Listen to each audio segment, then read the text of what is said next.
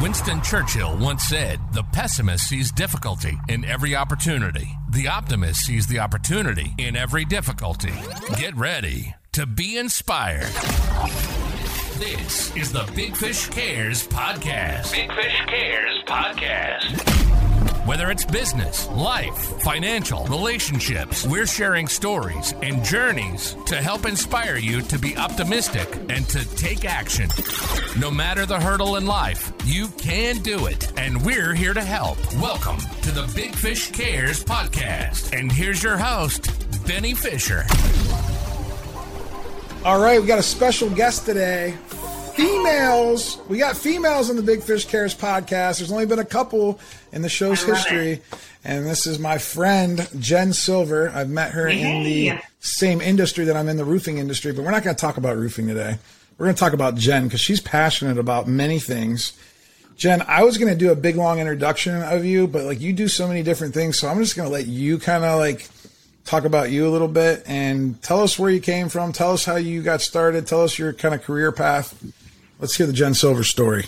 Oh, the Jen Silver story is a book, really. And it's actually going to be a really good book. But the Cliff Notes version is, I graduated from high school and nothing that I could see myself doing in life required me to go to college. So I didn't go to college, which practically killed my parents. But where are you from?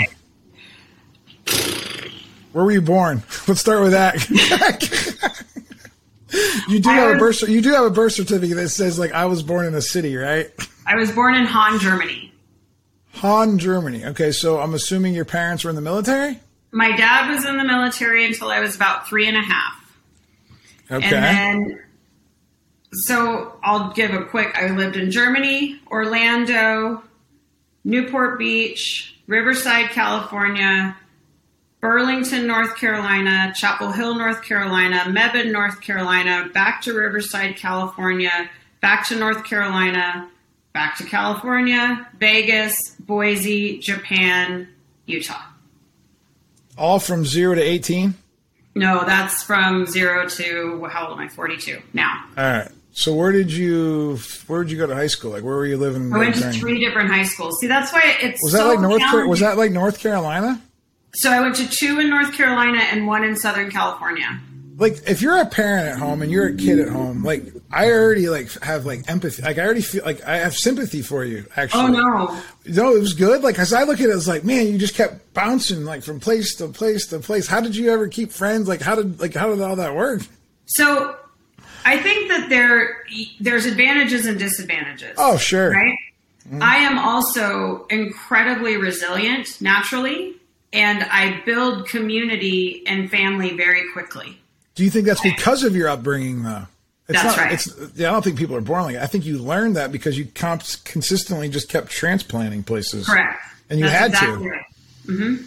That's interesting. So now that we know, that explains your personality and why you love conferences and events and you love bebopping around the country. It's just home for you. That's just... It's what I've always done, right? You can't sit still. Yeah. Mm-hmm. It's good. So that's a little bit about that side. And then so I went into restaurants because I really enjoyed waiting tables and talking to people, and became a manager at 21, a GM at 24, a district manager by 27. Then I went into retail, grocery stores, and then I ultimately married a man in the military, moved to Japan, didn't work, came back to Utah, and about 1.5 years into living here, we got divorced, and I had to decide what I wanted to be when I grew up. And here we are. Now I'm a roofer. So, listen, don't let her kid you, folks. She's just we ended up in the roofing business. That's true. She's a people person that happens to be in the roofing industry right now. But you're a really good people person. I can tell by I'm actually an ambivert, right? A what? So you're an ambivert. So you're an extrovert, right? I don't know. I guess. Introverts. I'm definitely not an introvert. So I'm an extrovert. No, you're an extrovert. But I do both. Sometimes, I love to be around people, but it's not necessarily where I draw my energy from. Most of my energy I actually draw from being alone. and having time to decompress. So it isn't as easy for me as it is for somebody that is a true extrovert that draws energy from other people. Okay, because when I'm on the road and I'm doing that, like I'm in my zone, man. Like I could go like at RoofCon, like, and at Transform, like all these conferences, even at VCon, like I don't care where I'm at, I can go from 4 a.m. until 2 a.m. and like it's like, Ben, you're the same person at 11 o'clock at night that you were at 7 o'clock in the morning. I'm like, yeah, I know. That's because you get all your energy from other people. Yeah. Right. And I give a lot of energy out because a lot of people talk to me or want to have conversations or whatever. And so by the end of the day, I am drained because I get energy from alone time. They don't feed my energy back. And so I have to shut off and go hide, or the next day I am worthless. That's interesting. Yeah, because I got to wake up and go see more people. Like, I know that about you. And it's awesome. I got to go see more people. And, like if I'm alone, somebody should check on me. Yeah. And there are people that are like that, and it's great. It's just, I think people assume that I'm that way, but in reality, I'm really not. I need good to go and be alone and disconnect. And that's why I do this podcast, because this podcast is more about the person, and it's always nice to get to know the person, especially someone like you that's done a lot of self-reflection. I could tell just by the things that you say, the content you put out. Yeah, you can just tell when people have done the work on themselves, because like then it's fun to talk to them. So let's talk about did you have brothers, sisters growing up? Like this? I have one younger sister who is 4.5 years younger than me. She lives outside of Kansas City, which is where my mother lives as well, and her husband, and then my dad lives in Oklahoma. When did your mom and dad get divorced? When I was like 30. Oh, so it was like a late divorce. Yeah, it was really weird. Oh, wow. Let's talk about that for a second. My mom and dad got divorced when I was 5, and I feel like most people get that's usually when it happens, right? Like when mom and dad, everyone's working, nobody can handle anything, and they just like grow apart. I think it's so interesting that people can be married for a long period of time. How long were they married? 31 years. How does that happen? Tell me how that happens. Well, I think my mom had it in her head that they needed to stay married for the kids. Yeah, of course. That's common.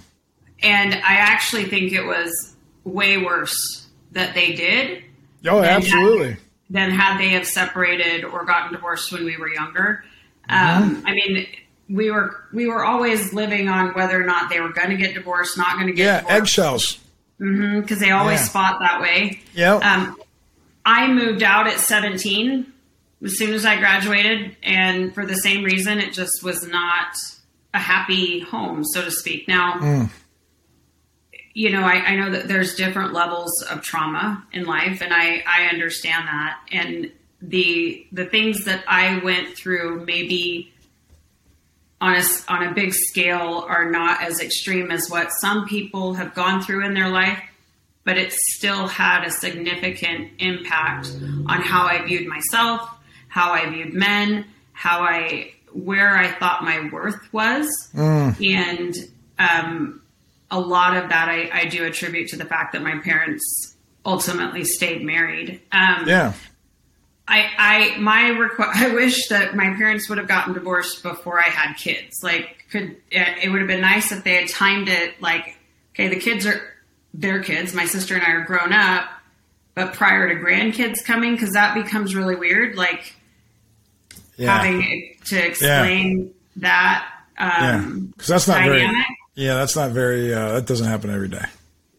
But they're both, they both have new partners, and we're probably a lot more civil. I'm assuming they get more civil as they get divorced when they get older, right? They don't have anything to talk about, really. Well, that's what I'm saying. So, but when you get divorced, when you're young and you got young kids, it can get it can get very Oh yeah, it's ugly. It's a little bit more emotional. I feel like they were probably just ready to be done, and they did it. And do you see them at group out at graduation? Did you your daughter just graduated from high school not that long ago, right? So and they both came, and that was the first time I had seen my parents in the same room. Okay, how was that? It was a little weird. For you or for them? For everybody. Okay. Yeah, that is interesting. They both had they have new partners and new. Yes, and neither of their partners were there because they had to travel out to Utah for that. Okay. I think my mom met my dad's wife for the first time, I want to say at something that my sister did, I feel like. I don't know what it was. Maybe it was something for one of her kids. Oh, no, it was her college graduation party because she graduated from college about a year or two ago. But because they never have to interact, they don't. So it's probably more awkward than one would think, just because they don't have to see each other. I mean, they've been divorced 10 or 12 years now, and they probably have seen each other 3 or 4 times. Yeah. Now, how does that make you feel as I would say you're still a young woman, but you're still you're middle aged, right? I don't know what to call that. Because you're interesting. About to be a grandma, so I know, and that's what I want the listeners to know. She's the same age as me, folks. We're in our early 40s, and she's getting to be ready to grandma. I just had a baby. I think that's why it's so weird for me. My mom was a grandma at my age at 42. She had me at 20, and I was 22 when my first was born. And so my daughter is almost 20. And so it makes sense. We just started younger. Yeah. It's just a lot of people are starting way older. And so I'm at one place in my life at the same age, whereas my friends are at a whole nother place in their life at the same age. And I don't know, do I just go date a 50-year-old dude or a 60-year-old guy because he's at the same stage in life that I'm in? Here's the deal. I will tell you, you're in the cool place that you can do either one. Gary Vee says and, not or. You could literally date a 30-year-old and it'd be okay, and you could date a 50-year-old and it would be okay, and you could date a 40-year-old and it would be okay. You're at that special place now. You can do whatever the freak you want to do. So yeah, and I think you just got to own it. Don't worry about what other people think, because I know you hang out because of the industry that we're in. Obviously it's more male dominated. It's more professional. A lot of the people, especially these corporations and stuff now that you hang out with as an influencer and as an industry ambassador, you're hanging out with more corporate-y guys, not necessarily just contractors all the time, because contractors, we're a train wreck, right? We're contractors are a train wreck. These corporate guys, they're pretty, they're LinkedIn type of people. They're pretty by the book. They might be judging us. I don't know, but us contractors, we're not judging each other because we all have issues. Dating is something that I struggle with. It's tough. From a balance standpoint, how do I make it all work? From a publicity standpoint, I don't really want everybody involved in my personal life. Not that I'm ashamed of it. I just don't want to be the topic of other people's conversations. And you make that hard because you do put yourself out there a lot. I know that. Yeah, you're a very public figure, which I am. I'm very open about it. And when I see people date, I'm not judgmental, right? Because if you look at it, you date to find somebody, and you're going to end up with one person, which means every other relationship you ever have is going to end. Except in Utah, though. Didn't Utah, can't you have multiple people? I don't think that's the same for women. Oh, okay, never mind. All right, keep going. Honestly, sorry. I was just trying to be funny. I can't imagine trying to entertain more than one man. Or take care of or do whatever. Because I'm actually super traditional when it comes to gender roles. I'm very feminine. You're gonna cook, clean, and do laundry and all that stuff? Oh yeah, and I want to. And you're still gonna be Jen Silver, Miss Universe, where you're everywhere and you travel and you do all that stuff too. How are you gonna do it all? I just will, because I always have. Right? I still cook, clean, and do all of those things. It's just for my kids right now. Yeah. But no, I'm very, very nurturing and very traditional when it comes to those things. The challenge is finding the right man that can understand that at daytime or one time, this is me and I'm out and I'm, on stage and I'm speaking and I'm empowering and speaking to 90% men. And, they have to have confidence and security in our relationship and there's going to be a lot of selfies with guys. Yeah. There's going to be a lot of selfies with guys.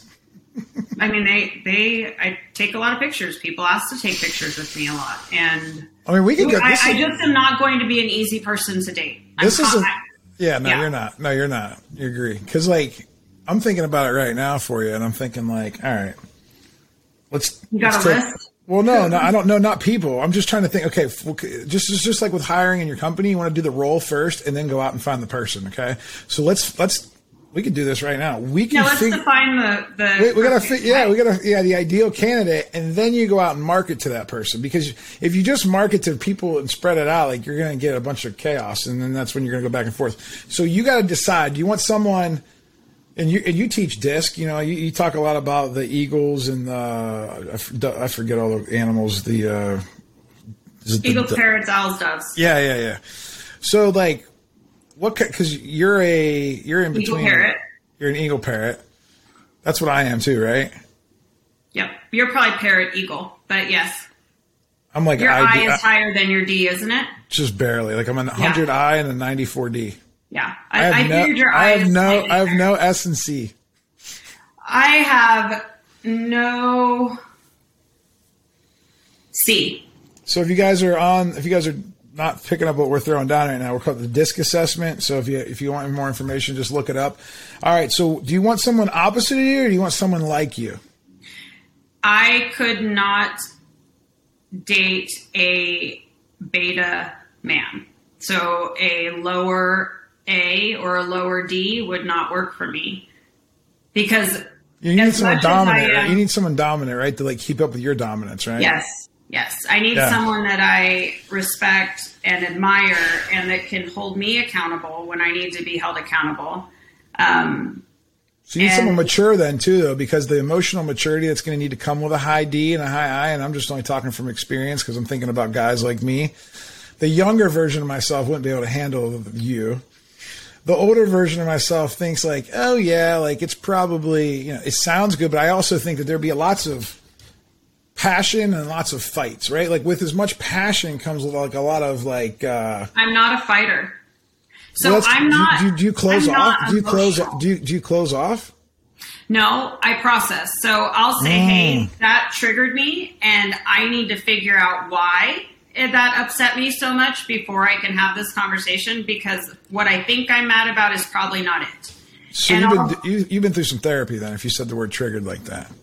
Yeah. Well, I've done a lot. I haven't been through a lot of therapy inside of actually sitting with therapists, because this sounds probably bad, but I usually am smarter. That does sound bad. I know. And I don't know how else to say it. Should we cut that off? No. I mean, I do a lot of reading and I understand a lot. And when I go and I know what's wrong and I want help, a lot of times therapists are there to just repeat back what you say, like you're going to. You need a good therapist. And I've never been able to find one, and so most of the work that I've done on my own. That's very good. I mean, that's very aware. I mean, that's good that you have that kind of awareness and that you have that kind of discipline, and I think that tenacity. But I think that also comes, if we look back at your life, you crave that because you want to understand. Because you did bounce all over the place. You lived in a home that wasn't probably the best. You know, I mean, they probably didn't communicate the best. Obviously, everything breaks down with communication. I think that's why you're so passionate about speaking about communication and emotional intelligence. You talk a lot about emotional intelligence. And when I heard you speak about that, I was like, oh yeah, she's been putting some work in. Because I've been putting work in over the last couple of years. And so once you put the work in, you're like, oh yeah, there's another person that's you can spot them like a mile away. And like I did my first emotional intelligence type of coursework when I was 19. Wow. And so it's been part of my life off and on my entire adult life. And I am very passionate about it because it's not something that people are ever taught, but it is what I think truly differentiates real leadership from managers. And people want to be leaders and they don't understand how to cross that barrier into being the leader and being inspirational. And it really comes down to emotional intelligence and understanding how you occur to other people and what what filters and things in their life that they listen through so that you can literally tailor and switch on a dime so that they hear you. So good. And yeah, so I am very, very passionate about it. All right. So we're not going to get into fights with this guy that you're dating, and he's going to be a strong man. He's going to have a strong personality. He has to be super smart. Yeah. Well, yeah. Cause I mean, like because you'll get bored with him if he's not. Yeah. Cause you want to go deep and you want to talk about stuff and you want to be able to like keep the conversation rolling. And as soon as he checks out, you're going to be like, all right, bored. And then you're going to be like, oh, wow, this isn't good. And then you might stay with him a little bit longer than you have to. And then like, that's not good because that's what my parents did. And now I got to cut you off now. Right. Like, and it's going to be this back and forth in your brain. All right. So what kind of work does he do you think? So I think he has to either be self-employed or an entrepreneur because it is a mindset, right? There people that have a job that they can leave are never going to understand what I do because sometimes, I mean, my phone rings or my Facebook's going off or I'm getting emails. I mean, you know what it's like until 11, do you get them at night. 1 o'clock in the morning, you never know. People are just, we're all up. When you look in Facebook Messenger, we're all active. Yeah. Well, mine's active all the time because I leave my Facebook up. That's what I tell everybody too. Like, I'm not on there. It's just always on. I switch back and forth and check things for sure. Or once I can see that I have a ton of notifications that I need to probably go look at. Mm-hmm. But, I don't know. I think he would have to be at least self-employed or understand what it's like to run a business or be the only person that's responsible for your income. Do you think that either one of you would get sucked into each other's entrepreneurial journeys and like, would you guys be helping each other? Does that sound good? Like, you guys want to do the same thing together? Is that interesting to you? Do you want to coach him? Do you want him to coach you? Like, do you guys want to start a business together? So when you talk coaching, right? Like, I don't look at partnership in coaching. Like, I look at partnership from a standpoint of seeing things that your partner doesn't see and trying to show and help them be the best version of themselves. Support. That's support. That's what you're supposed to do. But again, high level entrepreneurs get in this rat race of like constantly seeing problems and like trying to fix things. And we can come across here. I'm only telling you from experience. So like, we can come across as like the therapist / coach in the relationship. And if I don't know what that would be like because I've never actually been with another entrepreneur, strong, like that type of mind. So like I tend to be gravitated towards women that support, right? And like because I don't think I could ever do it I don't think I could ever be with another strong, like a dominant personality, a dominant, highly influential personality. I just feel like my personality would clash.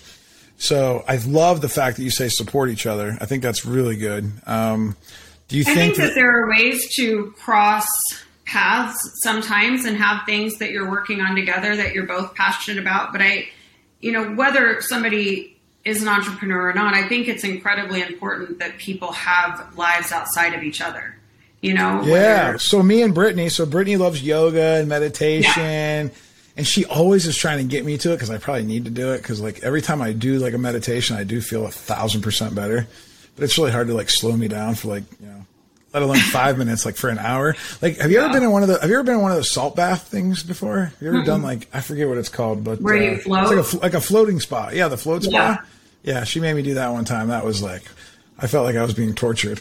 I was like, it's so pitch black in there. You're floating. It's claustrophobic a little bit because the thing comes over your head. And I was like, people do this like for pleasure? Like, I don't know. But anyway, so it is cool to have different hobbies. Like, what are your hobbies? Like, what do you do like when you're not out speaking at conferences or running a roofing company?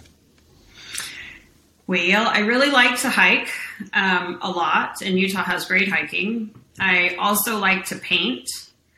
Like, what do you paint? Is it like one of those paint and sips where like you grab the wine and you guys like go through a class or like? No, I don't do well in like organized shit like that. Like I do way better. Like I don't want somebody to tell me how to paint. I just want to do what I want. So I'll I'll like go to Michael's and just pick up little things. Like sometimes I'll do canvases. Sometimes I'll pick up ceramic things. And are you painting like landscapes? Or are you painting people? Like, are you painting abstract? Whatever I want, whatever I feel. All right. What's the last painting that you did? The last painting was a ceramic elephant. All and right. I painted him stained glass. Interesting. He's not done yet, though. Do you like doing that Do you like doing that by yourself? Is that kind of like your alone time? Like that's the time to get your clarity breaks and. All right. And what do you imagine this future partner of yours? What do you imagine like are his hobbies and the stuff that he's allowed to do by himself that you don't really have any interest in? Like what would those be? He can do whatever he wants because that's not me. But I don't know if he wants to go golfing or if there he you go. wants to go watch football or if he wants to play what if he likes poker. what if he likes hiking and painting? Now you have somebody like then you have those things you can do together. And you'll find something else to do. And I'll find something else to go do by myself. Like I really love to travel. So finding a partner that wants to travel for fun or for conferences and work. No, there's a difference. Yeah, no. I've learned that. I thought it was going to be so much fun going from city to city to city. Then you realize you don't actually see outside the hotel room or the ballroom that you're in. And everyone was like, hey, how was, I don't know, where have we been? Like even Orlando. We were just in Orlando. We were in Orlando twice together this year. And I'm like, I don't know. I didn't get to see Mickey Mouse. Like I got to see like the airport and the hotel. Yeah. And it isn't what people think. This wasn't like Universal Studios where I got to like go hang out for a day. Like I fly in, I do the stuff, and then I fly home. And it sounds glamorous at first, and then you realize, that's what they say. They say it's not that glamorous. It's really not. No, I want to travel internationally. I really like culture. Yeah, you said you've been to Japan. You lived in Japan, or you've been to Japan? Or? I lived in Japan for 4 years. With your husband. How long were you married for? The first time I was married for 2.5 years, and the second time I was married for 8. 8, and so now we're getting ready to try for time number 3, though, right? I don't know if I want to get married. Well, if you find the right guy, though. I don't know if I need the paper or the contract. Well, here's the deal. You're going to be able to just send them this link. Anybody that hits you up like on Match.com or Tinder, be like, here, I've never been on Tinder. All right, well, whatever. I don't even know the sites anymore. I'm just saying. Well, I've never done the online dating thing. I was going to write a book about dating, like 5 years ago because I just could not understand the. Well, maybe you should because the first 2 didn't work out. So maybe you need to try a different method. No, my picker was broken. My picker was way broken. Ooh, let's talk about the picker. I like that. You call it the picker. Yeah, the picker. The picker. But before we go to that, I'm just like, you'll be able to share this link with somebody and say, here, this is me. If you're still interested, like this could be like the top of the funnel. Like, they got to get past this podcast. And then what's going to happen is here are the requirements to date me. No, just kidding. I mean, they're going to get a good sense of like what you're into. They're either going to fake it for a while and be able to pull that the wool over your eyes for a little bit, but after a while, they're not going to be able to fake it.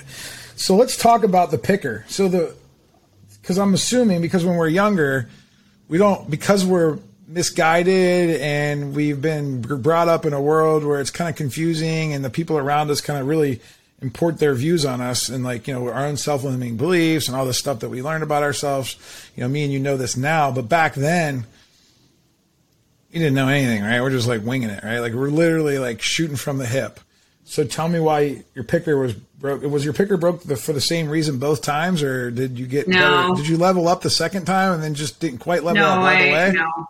I want to be conscious of what I say here because these are my children's dads, and Do you have children with both? Do you have children with both of them? My older 2 are with my first husband, and my second 2 are with my second. And so I'm. I hope that you. We don't have to go in there if you don't. Yeah, let's not go. I think in general, I had nobody listens to this podcast anyway. Just so you know. No, I think it's a good conversation. I just want to be transparent about at what level. Well, I wouldn't say anything bad about anybody. I would just say. Let's just focus on my picker because that's what we're going to talk about, right? And it isn't even, honestly, I don't even look at my ex-husbands as being the epitome of my picker broken. It was also men I dated. So I had a conversation about my self-worth and what I deserved. And I struggled, not at this point, but prior to, I struggled a lot with feeling like I was even deserving of love. And that, you know, I actually looked for men that supported the fact that I wasn't lovable, so that internally I could be right about that, even though that none of that was conscious at all. I made decisions based around that. And I dated men that, you know, cheated on me. I dated men that treated me poorly. I dated men that, you know, didn't care about me or lied to me, or, you know, a variety of different things. And I went through some tough times.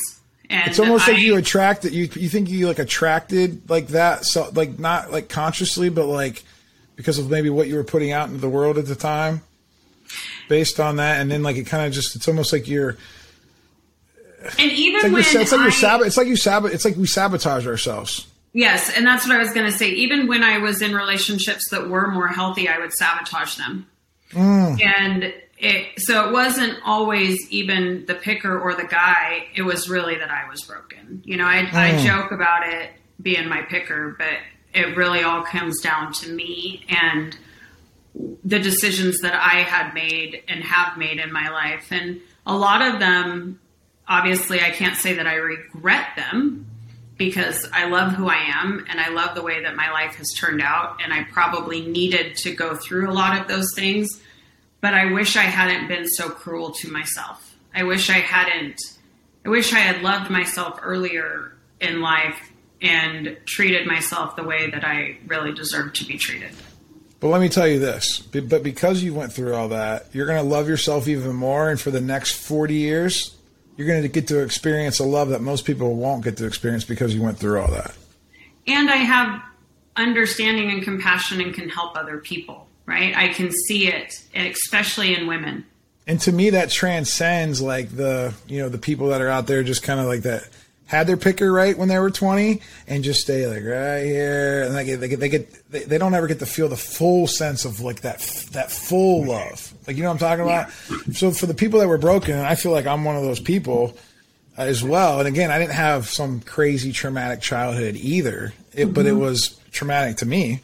Correct. You know, we all have our own trauma, right? We all suffer from our own PTSD. You know, I don't like to say that lightly, but like at the end of the day, it's important to us, right? And we're the ones that matter. And it's important not to compare yourself to other people's situations, because everyone's situation is unique, and that's what makes you you. And once you can understand your true identity and not be attached to what other people think about you, right? Yeah. And like that self-confidence is going to be, that self-confidence that you have now that you experience. How long do you think you've had this new, I don't want to call it like this transformation or this epiphany, or like how long have you been experiencing this new love for yourself?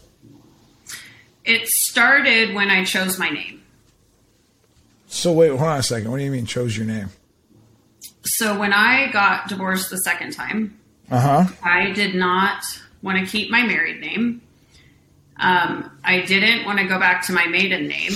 And my first married name was pretty cool, but what's my cool? ex-husband... What's cool? Tell me what cool is. It was Maddox. So Jen Maddox. Oh, that is, well, it's, I don't know.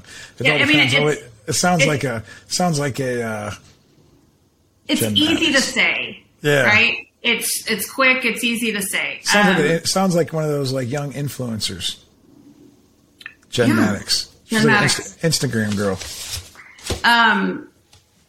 But I didn't understand why I couldn't just have my own name. Like, why did my name have to be tied into some man somewhere? You wanted your own identity. You wanted your own identity. I wanted my own identity. And so I went through all of these different names, right? And I told my friends, I'm like, I'm going to make up my last name. And they're like, you can't do that. I go, why not?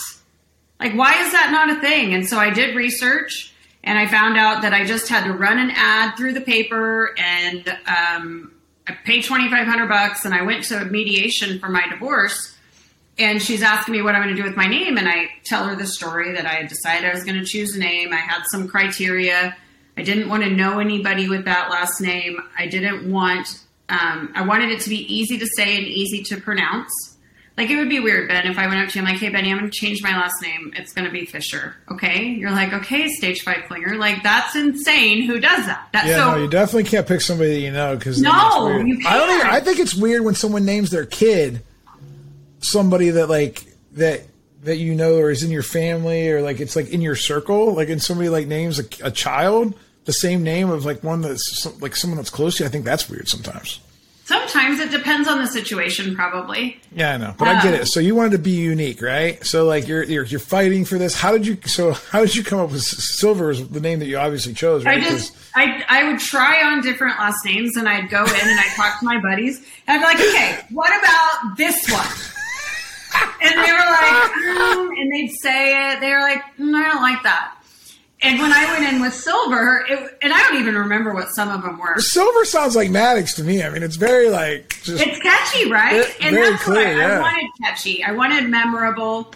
And they were like, I love it. Well, so I'm in mediation, and I'm asking her, or she's asking me what I'm going to do with my last name. And I tell her, I'm like, well, I did this, and I came up with this name, so I'm going to change it once my divorce is final legally. And she goes...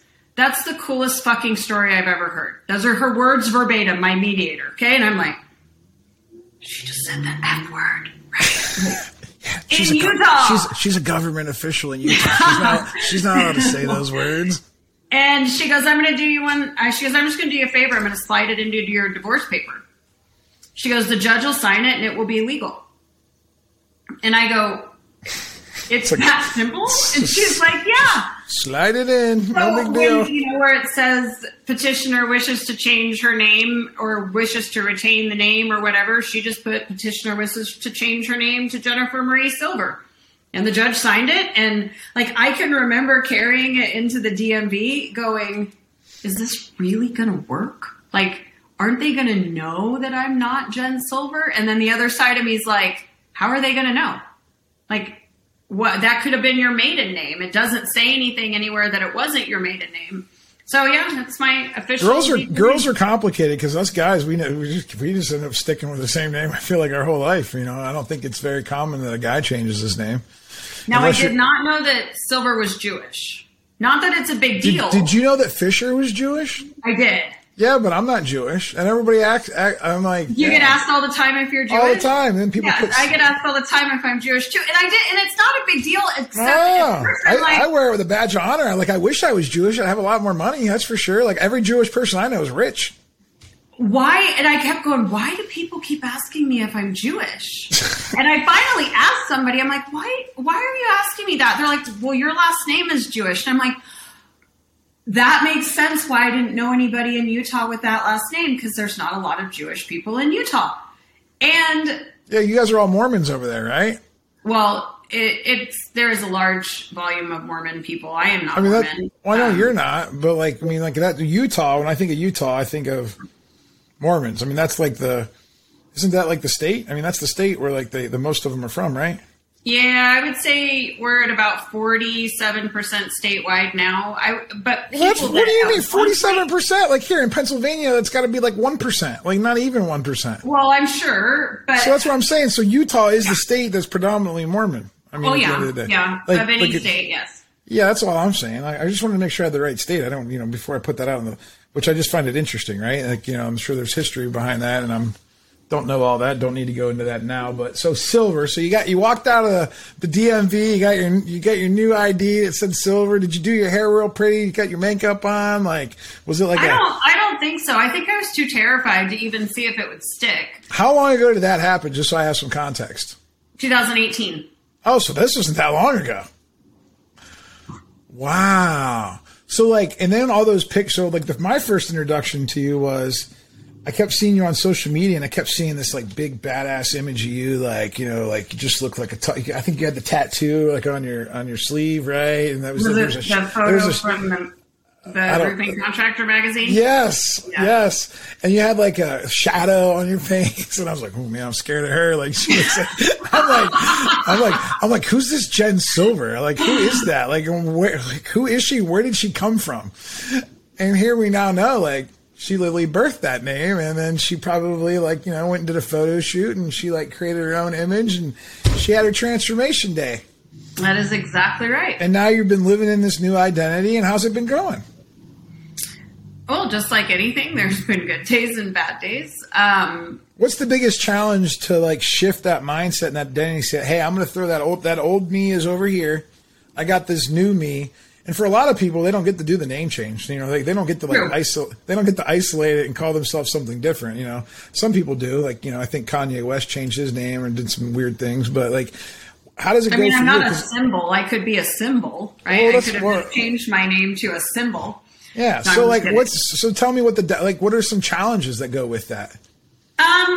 As far as like associated with the name, there's honestly not really any. Yeah, nobody knows until now. They're all going to know now, right? Well, I tell the story a lot. Most people think it's really awesome, right? Oh, it's cool. I think it's cool as can be. Yeah. So I've never really gotten any adversity around that. I think the challenge comes in holding myself accountable to who I said I was going to be and the things that I wasn't going to do to myself anymore and the behaviors that I wasn't going to tolerate. And sometimes I've failed and I have to, forgive myself again and clean it back up with myself and push forward. The hardest thing for me to overcome has been fear. If you think about was that an airplane that just went by? Yes, I'm by the military base. Okay, I was wondering what that was. Keep going. I'm sorry to interrupt because I want to get. No, you're okay. I want to get to the airplane story before I heard the airplane come through. But you're talking about fear, right? So keep going. The hardest thing for me to have overcome has been fear. You know, if you think about it from a gender bias standpoint, you have a daughter and a son now, right? Yep. Right. So as your children grow up, you will naturally start to groom your son to not be fearful and, teach him that he can handle anything. He's fine. And if you don't do it, society will do it. And unfortunately with boys, it's sometimes even kind of crude. Don't be a pussy. Don't do this. Don't do that. Man up. You're not allowed to have fear. And it's the opposite for women. We're coddled to a point of daddy's going to fix it. Daddy will look under your bed. Nobody's going to hurt you. We're not going to let anything happen to you. And so when you become a single woman and you're faced with fear and there isn't a man there to fix it, it can be paralyzing because you don't know how to problem solve your fear and how to break it down so granularly that it's not a fear anymore, right? But you have an unfair advantage, though, because you're an entrepreneur and a business person. I feel like you're wired that way. So, like... Oh, God, no. You can probably handle that, can't you?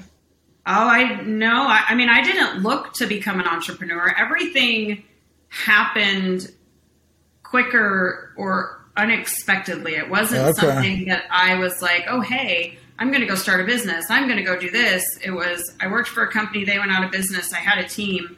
What was I going to do? My team said, let's do this type of thing, right? It wasn't. Gotcha.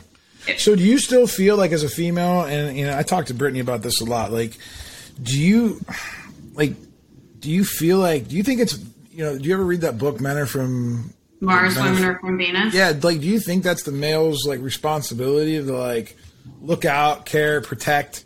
Like, do you think we're innately wired like that? Because I'm sure I could talk to some people that are like, oh no, that's old school. Like, that doesn't matter. But I think that there's natural things in the genes and the chromosomes that like just naturally make us wired like that. Like men are like hunters. Have you read The Way of the Superior Man? No, I've read The Way of the Peaceful Warrior. No, read The Way of the Superior Man. It is an excellent book on masculine, feminine energies. Oh, yeah. Brittany talks about the energy. Yeah. Yeah. So, yes, I believe that men and women are wired traditionally a certain way, but I really think it breaks down to masculine, feminine, and not maybe so much man, woman anymore. I like that because my therapist told me that even me, have feminine energy sometimes, and I can let that out, right? That's the softer side of me. That's the feelings. That's when I want to cry, right? That's when I want to hug, right? Like yeah. Yes, and so we have to know how to balance those and then and let those things come out. Right, and Brittany probably has masculine tendencies as well, right? Oh yeah, when she gets like triggered and when she gets mad. Oh yeah, I'm actually like she's way more dominant than me in those situations. And that's what I think is the distinction. And it's understanding that. I mean, I think maybe 50 years ago or 80 years ago, women weren't allowed to behave that way and men weren't allowed to behave that way. Yeah. So and we grew up in a society like that and our parents were wired like that. So then now we're wired like that. But now I feel like there's this shift happening where there's so much education and people like me and you are saying, like, we're going to stop this insanity. We're going to go figure out, like, why we're like the way we are, and we're going to go start living our true identity. And then we're going to, like, start teaching our kids at a younger age before they get too screwed up. We're going to start teaching them younger. Do you feel like that? Yeah, we're going to screw them up differently. Yeah, we're going to. Okay, I want to go into that because you have 4 kids, right? I do, yeah. And, like, what's the age ranges? Almost 22, 10. 22 to 10. So... And again, you had this transformational 4 years ago, really, to where like, okay, so now, you know, your 22-year-old. I mean, she's pretty much probably set in her ways a lot of the ways. She's so almost 20. So it's 20 and then to 10. 20 and 10. All right, sorry, yeah. 22. No, that's 10, okay. 22, 10. All right. So either way, though, you have a lot more. You can mold the 10-year-old more than you can mold the 20-year-old right now, right? I mean, is that fair to say? I mean, that's just logic, right? Like, yeah. Because. All right, so how do you start making a difference now? What are the things that you're going to tell the 10-year-old your 10-year-old, is it your daughter or son? A daughter. Daughter. So even better, right? 10-year-old female. What are you going to do now that you know what you know now, and how are you going to change that? How is it going to be different? How will she have a better life for it? Well, I teach her to walk through her fear. Like if she comes and says, hey, I'm afraid, I'm like, well, what are you afraid of? This. Okay, well, what about that scares you? And then what does that mean?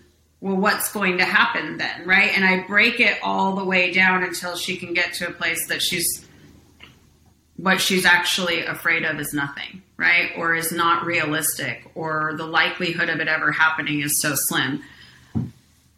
But I'm sure I screwed her up in other ways. Like, I think as parents, we don't intentionally do or say things that leave impressions on our kids, but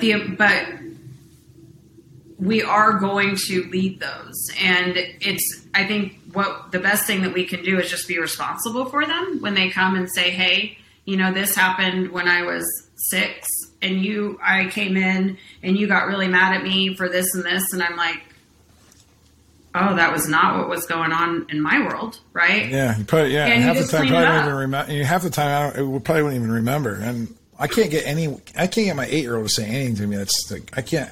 He has no. I think he's still too young. Because I'm very conscientious. Like, all right, how do I not screw him up? How do I not screw him up? How do I not? Even that alone is going to screw him up. I know, but like I think that's what I mean. Like, I think it's important that we teach them how to ask really good questions. And over communicate. I think if we can teach them to over communicate, because they're going to be screwed up one way or the other, right? There's balance, there's like positive and negative to everything. So I think if we can teach them to ask really good questions and just keep over communicating, we can at least shed more light on it. Because I feel like when we shut down communication and we go into our internal self, even as a child or as an adult, that it could be, we can be our own worst enemy, and then that can just spiral out of control and make things way worse. It depends on what you mean, I think, in my opinion, by over-communicate. Like for me, I teach my kids to process before they communicate. Don't react out of emotion. Don't yell and scream. Sure, but like, right? Yeah, but not be so, but I mean over-communicate, like, okay, like, so like once you, like, if you have something to say, and like you have a question and you're not sure about something, actually say it instead of just holding it in like for forever. Because I mean, I was brought up in we didn't really like. It wasn't like they said don't talk about your feelings, but nobody talked about your feelings. Kids are seen and not heard, and yeah. The kids are seen and not heard. Yeah. We must have like. I think we all grew up in the same generation, but we did. So what do you think? So what did you tell the oldest? Is it a daughter too, right? The oldest one is a daughter. So the oldest one, when you had this transformation, and you're like, I'm going to be silver, like, and this girl, she's like, very adolescent, very like, 16, you know what I mean? Like she's very, very mature, I'm sure. Like, how do you like, what's that conversation like? Oh, hey, what's up, girl? Like, I'm changing my name to Silver. What do you think? Well, I talk to my kids, my older ones. about it at the time, and they were very, very supportive and thought it was awesome, and it made a lot of sense to them as to why I wanted to do what I did, and why the thought process around it. And so they've always been very supportive. Both my two older ones were. Well, do you find that kids are very resilient and kids are very, like, depending on how you position it, like, kids are down for whatever? Pretty much. I like that about kids. I still think I'm a kid. I can see that. I'm kind of like down for whatever. So like, I can see that. I feel like I got to be like the best dad ever because, like, I don't know, I'm just a big kid. So I still can't believe you have a grandbaby coming. When's that due? She is due February 6th. So I'm having a grandson. Wow. My guess is she will have him towards the end of January. We got to start doing some Grandma Silver content. It even sounds bad. It does. Well, because it's going to be hard to get a boyfriend. It's going to be hard to get a younger boyfriend. Thank you. Thank you for telling me it's going to be hard to get a boyfriend. A younger. Remember I said 30, 40, 50? I'm going to take 30-year-olds off the table. They definitely won't want to date grandmas. It's not that the weird ones will. The ones that think it's kinky. Well, no, and I have no desire to be somebody's fantasy or no. So I think as long as you rock with obviously I'm assuming that you're not going to have any more children, right? I can't. Okay, so then you're probably going to find. Yeah, I would say you want to stick to 40 because you're going to need someone more mature. Most men we're not that mature. The single ones are single for a reason, I would say. How old is too old? Where did the light just come from? Did it just get... I don't know. Maybe God's trying to tell you something. That's really weird. How old's too old? I mean, that's up to you. Like, how old do you think is too old for you? Like, what do you think? I mean, I don't know. Are you friends with that? Do you have any friends that are like, 50, 60s that you think like, oh, like I could I will say men have a little bit more energy, like older men, like have a little more energy to keep up with a younger woman. I feel like, so I think that's not going to be a problem. I think if you really want someone dominant, entrepreneurial, I would say confident like that, like they've got to been around the block, right? They have to kind of have they probably went through a divorce or two. I bet you is something that you're looking for. So that way they can empathize with the situation. They know that they've been through a transformation process, right? So to kind of tie all this up, I mean, I think, you're probably looking for someone, between 40 and 55 and, someone that's got, they probably got kids similar to you do. They probably, you split time with your kids or do you have them all the time or how's that work? My oldest lives with her fiance in Salt Lake. She's really all grown up, gone. Yeah. Yeah. My second daughter lives with me full time, and then my younger two, I share 50-50 week on, week off, which is why I'm able to travel on the times I don't have them. Yeah. So I mean, again, you're going to need somebody that can juggle all that. Someone that's not very needy, that doesn't need a lot of attention, right? That's confident in themselves, but someone that's still going to be loyal though, and somebody that's still going to be supportive and not get Yeah. Yeah. So I mean, listen, you got your work cut out. The filtration, you have a lot more filters. Like when you're clicking all the boxes, like on whatever the dating site is that you try to go onto. I know you haven't done it. I can't get. I know, but here's the issue though. It's a numbers game because we're finding a needle in a haystack. You know what I mean? And then so you need a mass funnel to filter out because even with online, you're still only going to get a good handful of quality candidates. First of all, you're going to have to put them through this podcast. Then you're going to have to actually go on a date with them. I'm going to make everybody that I potentially could date go through a podcast with you to interview. That would be fun. No, not me. They're just going to listen to this one back to make sure that because I feel like you've been pretty authentic and you've been pretty yourself. And I've heard some of these stories, but it was nice to get it all out in 1 hour. And, I am pretty much an open book. If anybody wants to know something about me, I'm going to tell them. I don't have anything to hide. I have shit that I've done that I don't love, but I'll own it. See, I thought I was getting exclusive content, but I know I'm not. So, it's all you good. Are because you've asked me some questions that nobody else has ever asked me. I've never talked about dating on a podcast. How many podcasts have you been on? I don't know. 50. That's because most of the podcasts, they want to prove how businessy they are and how like not all of them. Like some of them are more personal. It's just not, people probably don't know whether or not that's an okay conversation. Yeah, well, see me, I just ask, and if you tell me no. See, you have enough maturity and boundaries to be Ben, I don't feel like going there right now. Mm-hmm. You can do that. I would, if that's how I felt.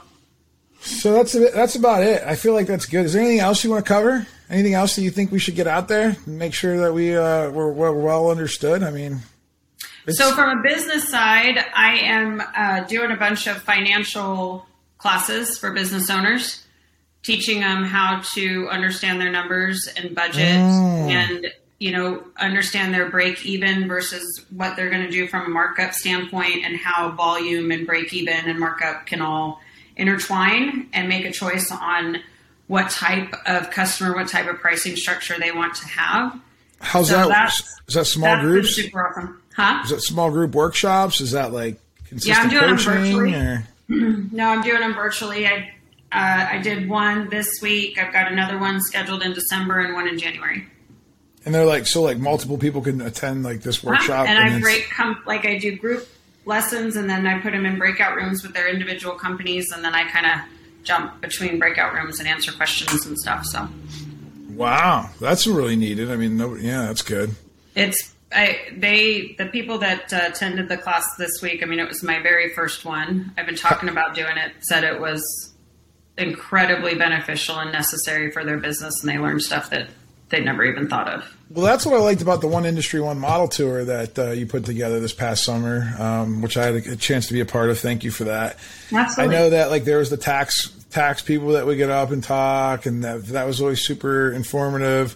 Then like Connor Rodich would get up and like, he would go boom, boom, boom, boom. And like, he was trying to cram it all in an hour. So I'm sure you're probably trying to go deeper on some of that stuff. Cause way deeper. Yeah, we got to go deeper. Cause at the end of the day, like it's cool to like know about some of that stuff. But when you get back home, you're like, man, that's overwhelming. And then like, what do I do with it? Right. Yeah. Guys like me just want to like throw that in a ball and just go sell more stuff. Right. And like add more stress to the system. Right. And, which is not the healthy way to do it. So I'm glad that you're putting out more education in the roofing industry. I know you got one more, One Industry, One Model. It's in Salt Lake City. It's going to be January 18th and 19th, right? 18th and 19th. DoorCon. Yeah, so that's cool. And people can go to oneindustry1model.com and register for that. Yeah. Get some tickets for that. And I know you're a speaker on the GAF tour. You do a lot of GAF events. What else you got going on? I'm doing some private consulting for some vendors in the space and some speaking around that. I've done some other manufacturers speaking events. I've got. My calendar's booked all the way through March. Nice. So a lot of it is GAF because they're going to have all their expos early in the spring. And those are going to be great. Are you going to go to all the expos? I can't. Some of them are on the same day. Are they? Gotcha. Yeah. Like Minneapolis and Northern California, I believe, are the same day. And Northern California booked me first. You coming to the Northeast? I don't know when that one is. I don't know. They either have it usually in Atlantic City or Mohegan Sun, but I don't know. So I've been working with a couple TMs up in like upstate New York area on developing some material for contractors. So I know that I will be out there probably into first quarter, beginning of second quarter to do some work. So. What's one thing out there that you don't talk about, that you don't teach on, that you think would be really valuable for contractors to know more information, that you wish there was more information on? So I touched on asset protection in my finance class, right? And I don't know enough to deep dive into it and how you should set up a corporate structure for asset protection, like whether or not your asset protection company should be a C Corp, so that it is, completely a standalone entity, even though it's going to have a double taxation. And I understand that. Is it protected more as a C Corp than it would be as an S Corp or an LLC? Because that's for the attorneys, man. Like, didn't you get I saw your girl Colucci's. You asked, yeah, that's good. How about something more practical for like a contractor? You don't think asset protection? See, I think that's so. Yeah, but it's not like not for the contractor. Here, the contractors that need the most help are the guys doing $1 million to probably $5 million to $10 million. And I think that... But those are exactly the ones that are going to have the risk of going bankrupt. And if all of their assets, like their vehicles and everything is in an asset-protected company and they lease it... Yeah, I hear you, but it's still, you got to, if they're making payments on that, most banks aren't giving them a loan without signing their personal name to it anyway, so... Yes, I understand that. So because of that, is it really protected because you're still on the hook for it? Depends on how you file bankruptcy. But anyways. We're talking about the negative side of things. I'm talking about how to grow businesses. Okay. No. I was just saying that's why I think asset protection is more permanent. Gotcha. What about sales, marketing, leadership, organization, how to grow? Like where do you think that, because there's so many gurus out there right now and there's so many people training and teaching. What do you think there's a lot of misinformation about that you wish there was more clarity on? Marketing, like where your marketing budget should really go, right? Like you have everybody's coming in, oh, digital, oh, SEO, oh, this. But who actually goes in and says, this is a reasonable SEO budget. This is a reasonable budget for ads. This is how much you should be spending on your social media digital marketing. This is how much you should be doing in canvassing. This is how much you should be doing in networking events. Like nobody really breaks it down from that standpoint. Okay. And I know why, but it's because every business owner is unique and they all have a different set of strengths.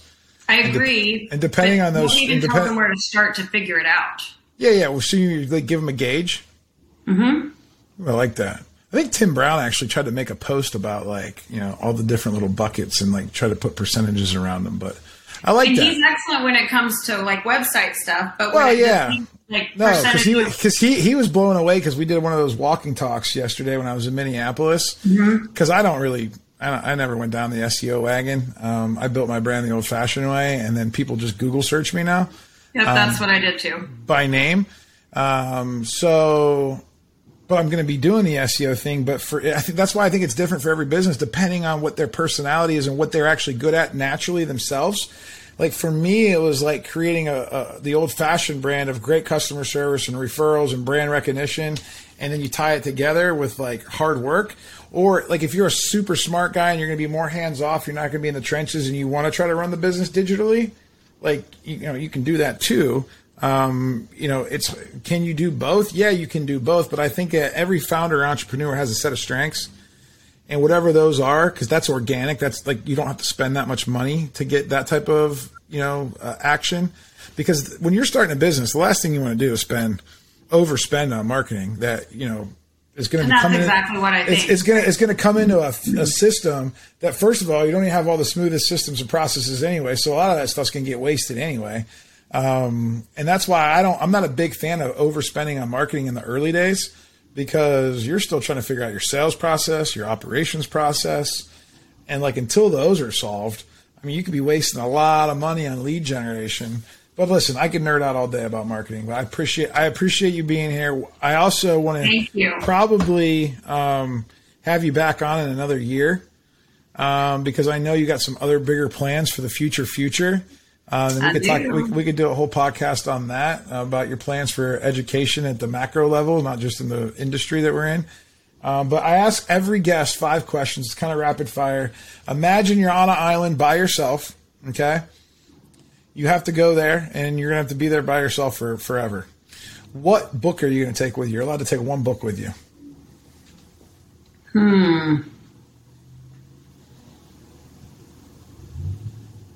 Probably the 4 Agreements. 4 Agreements, like that. I think you're the second or third one out of 40 that said that. All right, you'll have to take one movie with you.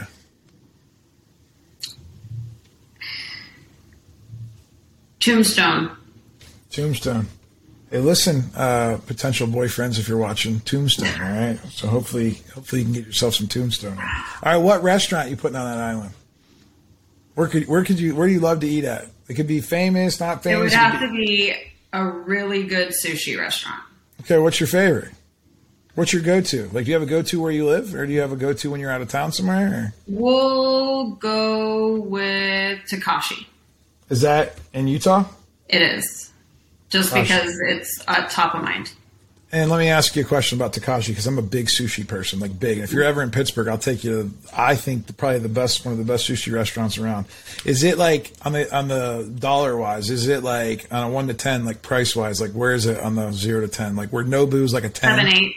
It's okay. All right. So it's not crazy. But it's pretty good for a local spot. Gotcha. And then you're allowed to go on one vacation. You're allowed to go anywhere in the world for a week. Where do you go? And I'm on an island? Or whatever. You just pretend like you're sure, you're on an island. Where do you go? I would probably go. It could be a mountainous island. It could be a mountainous island, though. Like, you know what I mean? Like, there's going to be mountains on your island, and there's going to be a beach on your island. And I'm by myself? Yeah, you're by yourself. I'd go on a family vacation somewhere. I'd see my family one time a year. All right, so take the people out of it. We're talking about landscape, people, surrounding, but not your personal people. What culture do you want to go see?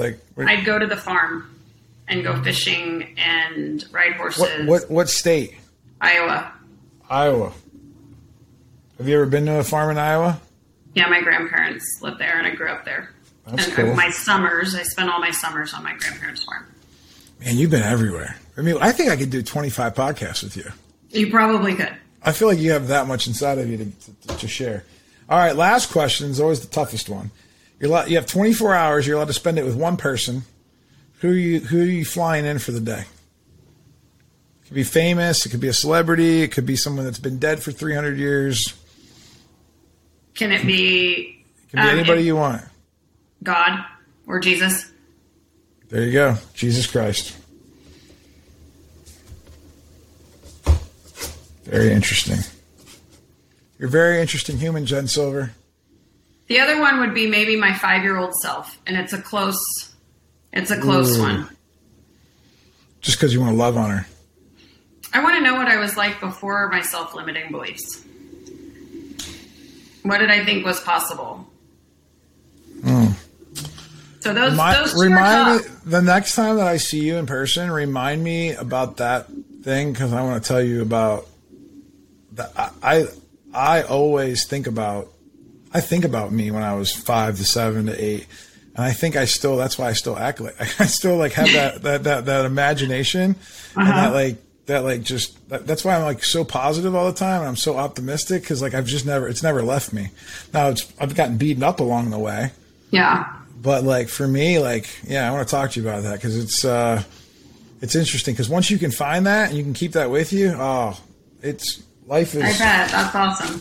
Life's fun. I really appreciate you being here. How can someone get a hold of you? What's a good email address or a good social handle to follow you? If you go to my website, which is jensilver.co, you'll have access to all my social media and my email, and I think everything's on there. So that's the jensilver.co. Yep. There was no jensilver.com? She is an author or put a book out at some point, and it's taken, so I couldn't. Wait, so there's another Jen Silver out there? There is. Yep.